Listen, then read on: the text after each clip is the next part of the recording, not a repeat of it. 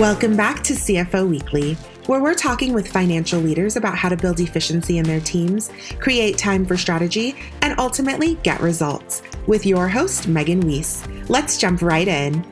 Today, my guest is Jeremy Foster. Jeremy is Chief Financial Officer at Telru. He has more than 15 years of experience as a senior executive, primarily in the technology and banking arenas. He's been CFO or COO for 3 Inc. 5000 companies, 2 of which have made the Inc. 500, and all 3 have been recognized by the Austin Business Journal as among Austin's best places to work. At Kasasa, he guided strategy for a $25 billion bank product portfolio, managed an analytics team responsible for product performance and financial reporting for 800 banks and credit unions, and led the development of an enterprise-grade business intelligence platform. Hello, Jeremy, and thank you so much for joining me on today's episode. You bet. Thanks for making time to visit. Yeah, today we're going to be discussing your journey as a CFO, the role of a CFO at fast-growing companies, and how to support that growth through some fundraising. And I'm looking forward to learning from you today. So let's go ahead and get started. Sounds good. Let's start with you. So if you could just tell us a little bit about your career journey and how it is you got to where you are today, that would be great. Yeah, my career journey is probably a little unorthodox. I actually started in marketing. I started out as marketing director of a community bank in New Mexico and West Texas. Ended up getting promoted to lead operations, retail, and marketing for them. It was a great experience. We grew that to $600 million in assets. And then, really enjoyed the team that I worked with, but kind of had an entrepreneurial itch. So in the space of I gave a pretty extended notice period. And then when I finally left the bank in the space of about a week, quit my job, got married, moved to Austin, and started a new company. And so moved exciting out here. Times, sounds like. Yeah, and 6 days of that week was the honeymoon, so it was a busy time, and that startup was a standardized test prep company intended to help provide cost-effective SAT and ACT preparation for disadvantaged kids, and we were profitable pretty early on, but not making enough to really support my wife and I both. And so I went back to work for a company called Accenture when we decided to have kids. And small company. Yeah. Ended up starting as a banking subject matter expert for a very large nationwide bank engagement, and then ended up leading curriculum management. They created a full-time role called curriculum lead, and I helped manage the frontline training curriculum. And this was in the middle of the banking crisis, so it was a fun time to be involved in that. And then had a great opportunity to go work for a startup here in Austin called BankView, and started as what they called an executive consultant, which was really kind of a mix of consulting and account management, and then ended up leading our analytics team, then took over a portion of our finance team, went back, had the opportunity to get my MBA. So got my MBA and then came back to the company full-time as CFO. And so was CFO there for about 5.5 years, helped scale the company, helped sell the company to private equity, then went to another smaller company here in Austin and spun out a startup called Homeward that's done well, and then had a great opportunity to come back to Telru, come back up to a bigger company with Telru, and have been there for about 3 years and have just really been enjoying it. Yeah, what an accomplished background you have. And like I was mentioning before we started this conversation, that you're the second CFO I've spoken to in the last 4 weeks that's come from a marketing background. So, which is really unusual, but I think it's a really terrific fit given the importance that the consumer plays, and the increasing importance that understanding consumer unit economics really plays for the CFO. And so I think if you have a good grasp on how to acquire customers, you're going to do a better job helping to grow an organization. Yeah, that's a great point. So as you look back throughout your career, are there any stories that stand out in your mind as like moments that turned your career from one direction to another?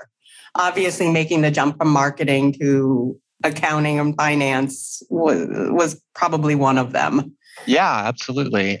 So at the bank, I think the first real opportunity I had to branch out into operations came when, as marketing director, I started picking up special projects effectively for our CEO. And one of those, we had a situation where our ATMs were constantly down, and it was impacting consumers. And so I was raising it as an issue, and our CEO said, "Well, then it sounds like we need to fix it. Let me know what you need to do to go fix the problem for us." And so he really gave me the support that I needed to go out and effectively find, source, and renegotiate a better contract with a different vendor. And we ended up with better service delivery at a lower cost. And the combination of those two things, I think, really caught the CEO's attention. And so that opened up a lot of opportunities for me in operations, which led to more opportunities leading all of our retail banking group. And so I think that was a real key opportunity. And then another one was at BankView, which became Kasasa. As I moved into our analytics division, we identified some challenges and opportunities in our pricing and in our invoicing. And as we built out the function that we needed to effectively begin recontracting clients, we were able to effectively turn an invoicing and collections activity into a client renewal and revenue center. And so I think that also created a pretty meaningful opportunity for me as I moved into finance. And both of those really came because someone, in the first case, the CEO, and in the second case, our controller, looked at the value that I was providing and said, "Hey, I think there's an opportunity for you to create more value in this space." And so I think a big part of my career has just been looking for the problems that are most painful and most need to be solved, finding the right support to go solve them, and then doing a good job with that. And if you do that, then that opens up opportunities wherever there's room for growth in the organization. Yeah, absolutely. Making an impact really is what it comes down to.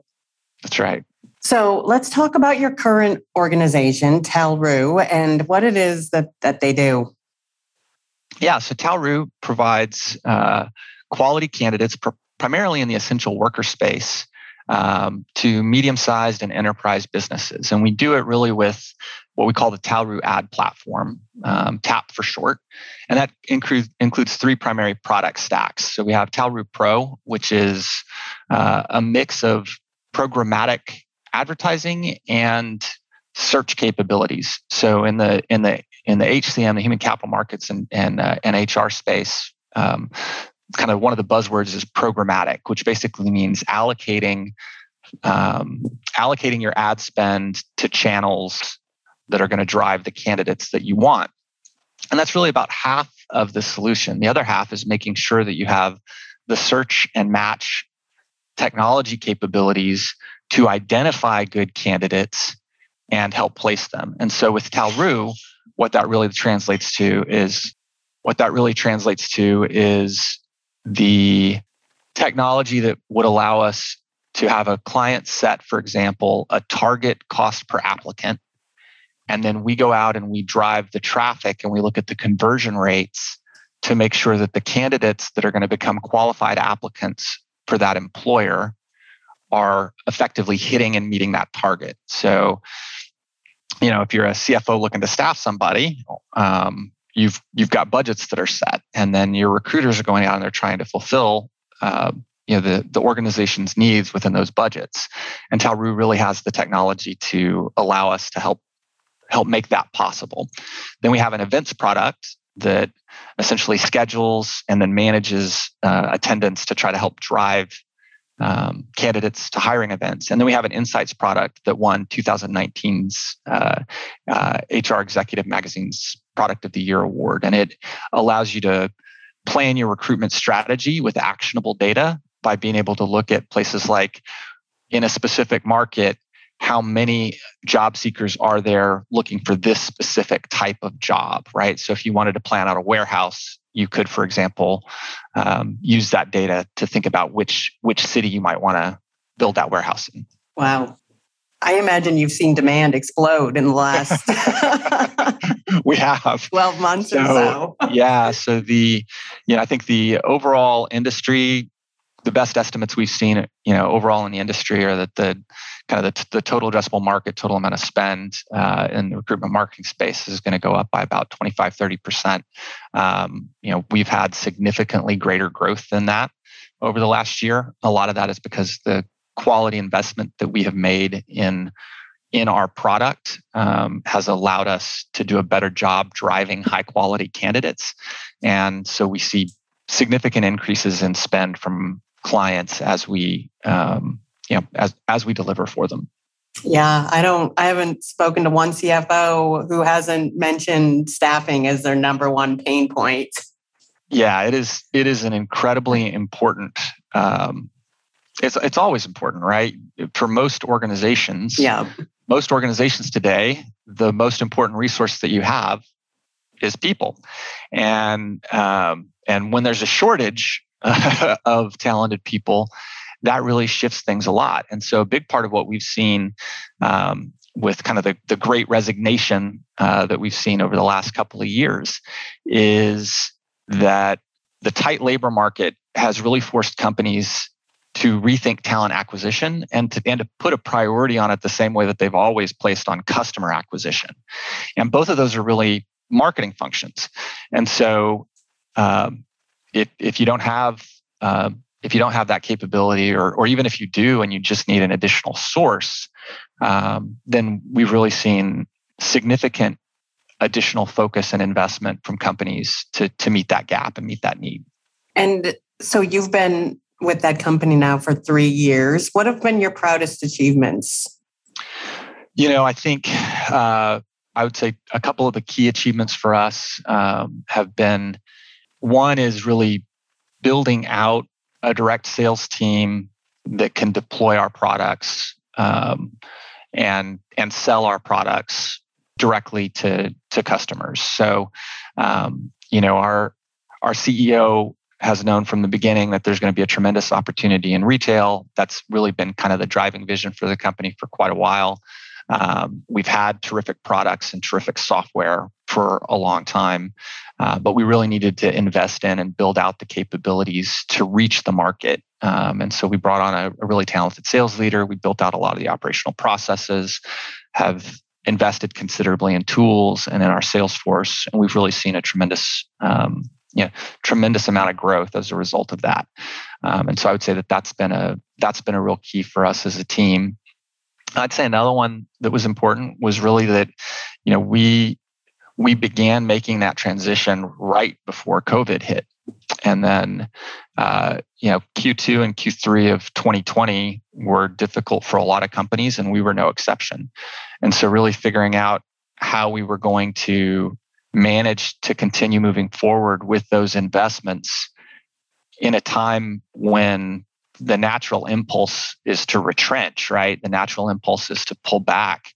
I think the organizational courage to continue to move forward and making investments in growth when there are signs that you are having to be responsive to and you are having to plan for poor case scenarios, but really putting in place plans that say, okay, if things don't go well, this is what this looks like, and if things do go well, this is what this looks like, and then really deciding to move forward, kind of like I said, as an organization with a spirit of optimism and intentionality when things look bleak. I think that's a moment of pride for the whole company, I think. Yeah, absolutely. I mean, the world pretty much shut down for at least a few months in 2020. So for you guys to keep moving forward says a lot. Yeah. Okay. So Telru has been named as a top place to work within Austin for 5 consecutive years, which is really saying a lot. So as a CFO, how do you help prioritize and support the investments that are necessary to reinforce this type of success when it comes to Telru's work culture? So a lot of it is really about making, culture really, it does start at the top, and our CEO, has always been very focused on our work culture. And one of the key ways that we do that is with Telru experiences. So if you think about what people remember and what people think about, certainly people care about compensation, and people care about having a great break room, right? But people also care a lot about experiences, and sometimes experiences are a lot less expensive to arrange than buying a new building, right? And so looking at where we can make the biggest difference and the biggest impact from a culture perspective, bang for the buck, I think is a key function of the CFO. I'd also say that one of the most important parts of culture is making sure that you're bringing in the right people, and then making sure that you have a high level of transparency within the organization. And I would argue that for any company, transparency is, if not the most important function of a CFO, certainly one of the most important functions of a CFO. And so I'd say that's really key for keeping a company a great place to work. Yeah, I think transparency is probably even more important these days, with most of the workforce, in many cases, still being remote. Mm-hmm. Absolutely. Yeah, that's awesome. I mean, I'm sure that helps you guys retain employees in a time when employee retention is not easy. It does. Just curious, what kind of experiences? So, we do everything ranging from large group experiences. One of my favorites was actually one that was, during my first year as CFO, we had a big casino night, poker party. We also have an RV that we will allow employees to check out and take with them for the weekend when they've done, when they've made some meaningful contribution. We're a sponsor of Austin FC, which is the soccer team here in Austin, and we have tickets that we share out to employees. So it's really about we do more regular touch points, right? So to your point about a remote workforce, we have always had this fantastic break room, and lunches used to be a big thing. Well, as we began to move remote, fell off. And so part of what we did is we formed partnerships with some of the food delivery services, and just started setting aside essentially budget for what we call management mingles, where every executive in the company, basically every month is meeting with a team of 7 or 8 folks, and we're all having a lunch, and everybody can order their lunch in. So it's making sure that we have opportunities for people to connect with each other, and for people to also do things that they're going to remember. Yeah, and that goes so far in making work a fun experience for people. And I love that you guys have an RV and let people take it for the weekend. Okay, so you've been a CFO or COO for several fast-growing companies now. And as someone with experience working in this kind of environment, what have you found that growth companies want from their CFO? So I think it varies a lot based on the company. When I look at the 3 companies I've been at that have hit the Inc. 5000, every single one of them, my core CFO duties, right, of let's make sure that we're putting resources where resources need to go, that's always key. All of them are always trying to figure out where do we need to put resources. And so a key part of that is classic, Goldrat's classic theory of constraints. You look at whatever it is that's limiting the organization from growing. It might be that you don't have a good sales team to reach out and reach customers directly.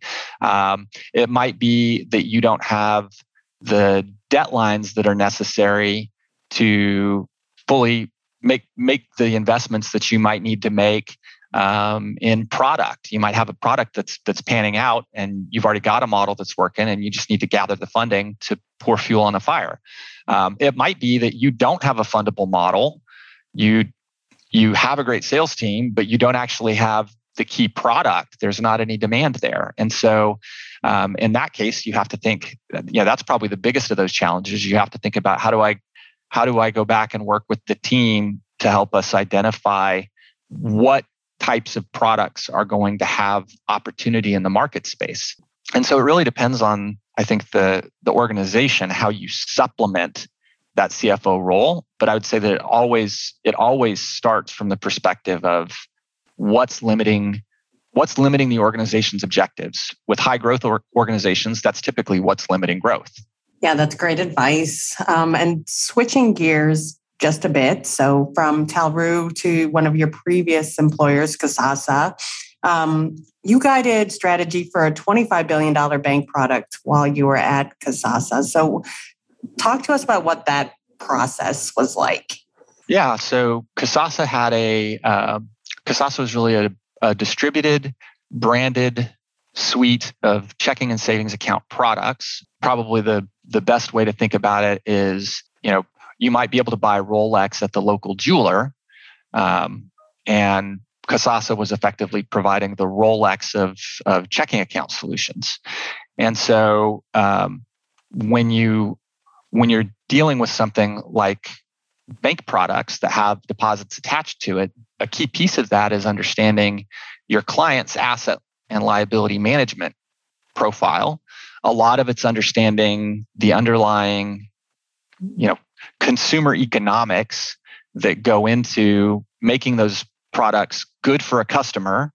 In the case of Kasasa would power, for example, you might be able in the current market to pick up 3% interest on your checking account, but you need to swipe your debit card 10 times and you need to take an e-statement, right? Well, 3% is a great rate on a checking account. That's fantastic for a consumer. The client, the bank or the credit union, earns money every time you swipe your debit card. So if you can align the interest of the consumer with the interest of the organization can pay a premium interest rate for it. And so then it really becomes about making sure that you're working through getting that product design right, and putting in place strategies that help your product stack work with all of their other products. And obviously, in a rate environment that has some intersections with finance. And so with my background in banking and my background in finance, I was a very logical touch point for helping to provide some of those strategies. And you also have significant experience in multiple equity rounds. So what, in your point of view, is the role of the CFO when preparing for fundraising?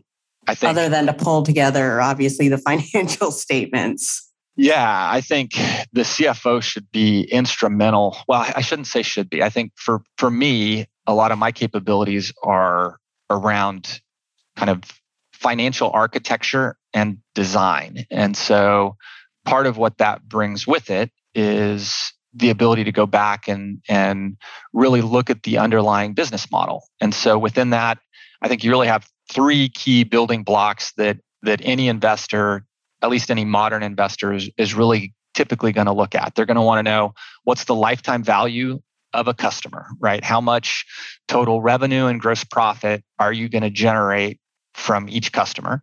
And then they're going to want to know how much is it going to cost you to acquire that customer. So you've got your customer acquisition costs. And a lot of times in the finance space, we talk about that as LTV over CAC, right? And different investors might have a 3-to-1 ratio. Some might have a 5-to-1 ratio.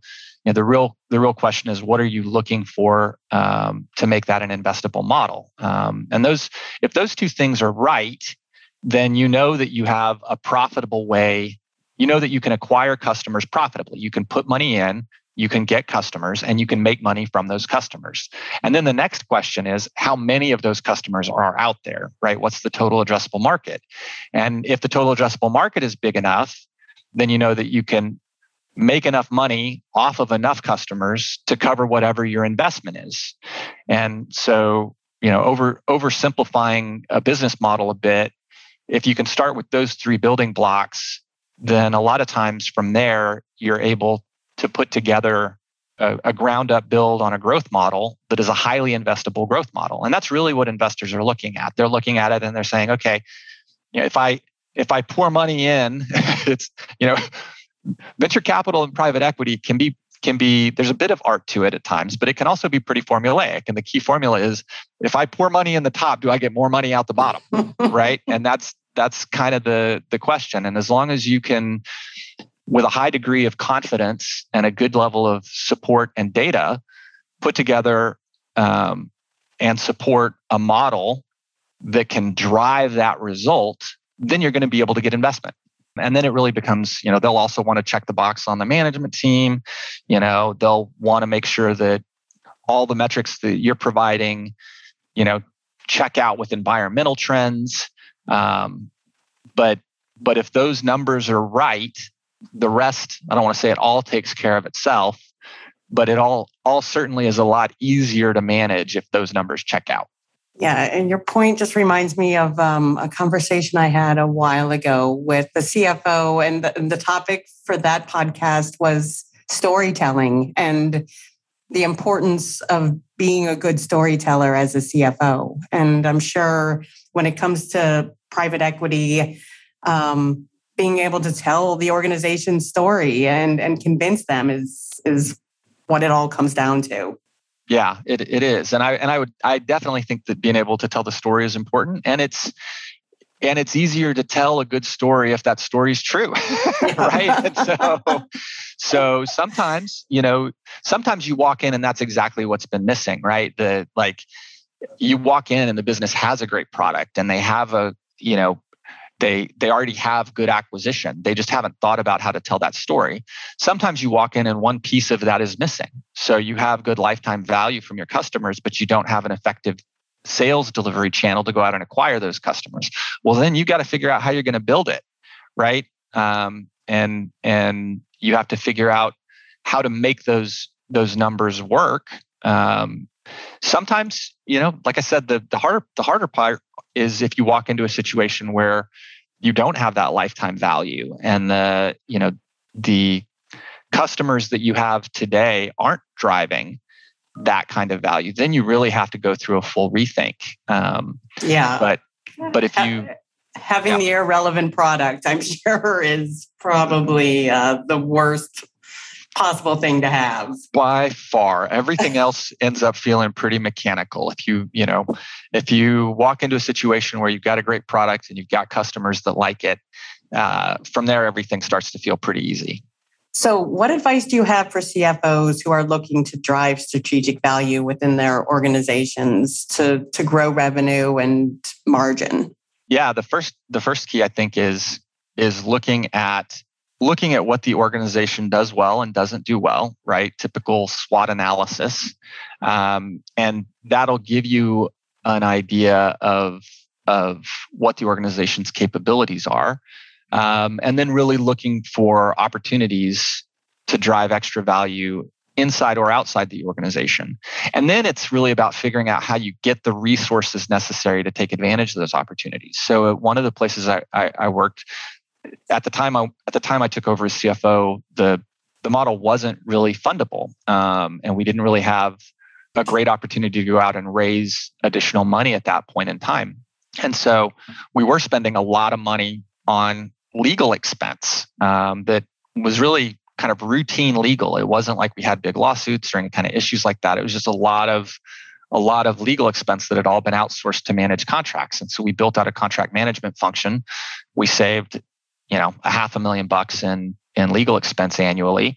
We took a small portion of that and began to build out an FP&A team. And then the rest of it really went over to product, right? To helping us build out the new products that we needed to get in front of the clients. And so thinking about where you can find the money, and a lot of times the CFOs may think that it's more about moving money from one bucket to another. Sometimes executives in any space in the organization are focused on growing their division. Everybody tends to come at it from a perspective of, well, I can manage the money better than anybody else can.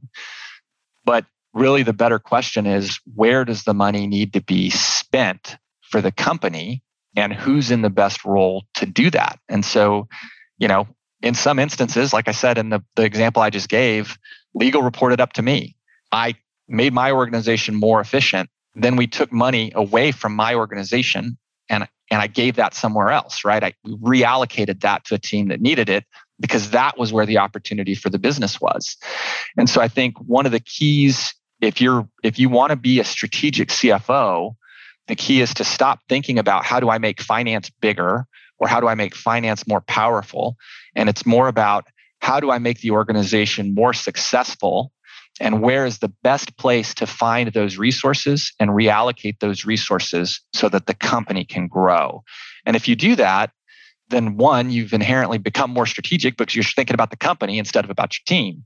You start to get invited into strategic conversations across the organization in a more meaningful way because people know that you're not there to build your empire. You're there to make the company more successful and hopefully make each department more successful in that process. Yeah, that's very good advice. I'm sure success for any organization is a team effort and not just, a bunch of sole contributors trying to get to the top. Right. So lastly, as a CFO, what is currently keeping you up at night? Well, I think, looking at the overall domestic and global environment. It's a crazy world. There are macro forces at work that in some places have been pretty predictable and in some ways have not been predictable, but certainly almost none of us can realistically predict the outcome of being on the potential verge of World War III, of having incredibly high inflation rates, of all of a Federal Reserve that might implement economic policies that restrict growth to try to deal with that inflation. All of these are factors and forces that we have to be aware of. And I think most of us, myself included, are kept up at night by the things that are outside of our control. And right now in the environment, there's a lot of that. Yeah, definitely tumultuous times.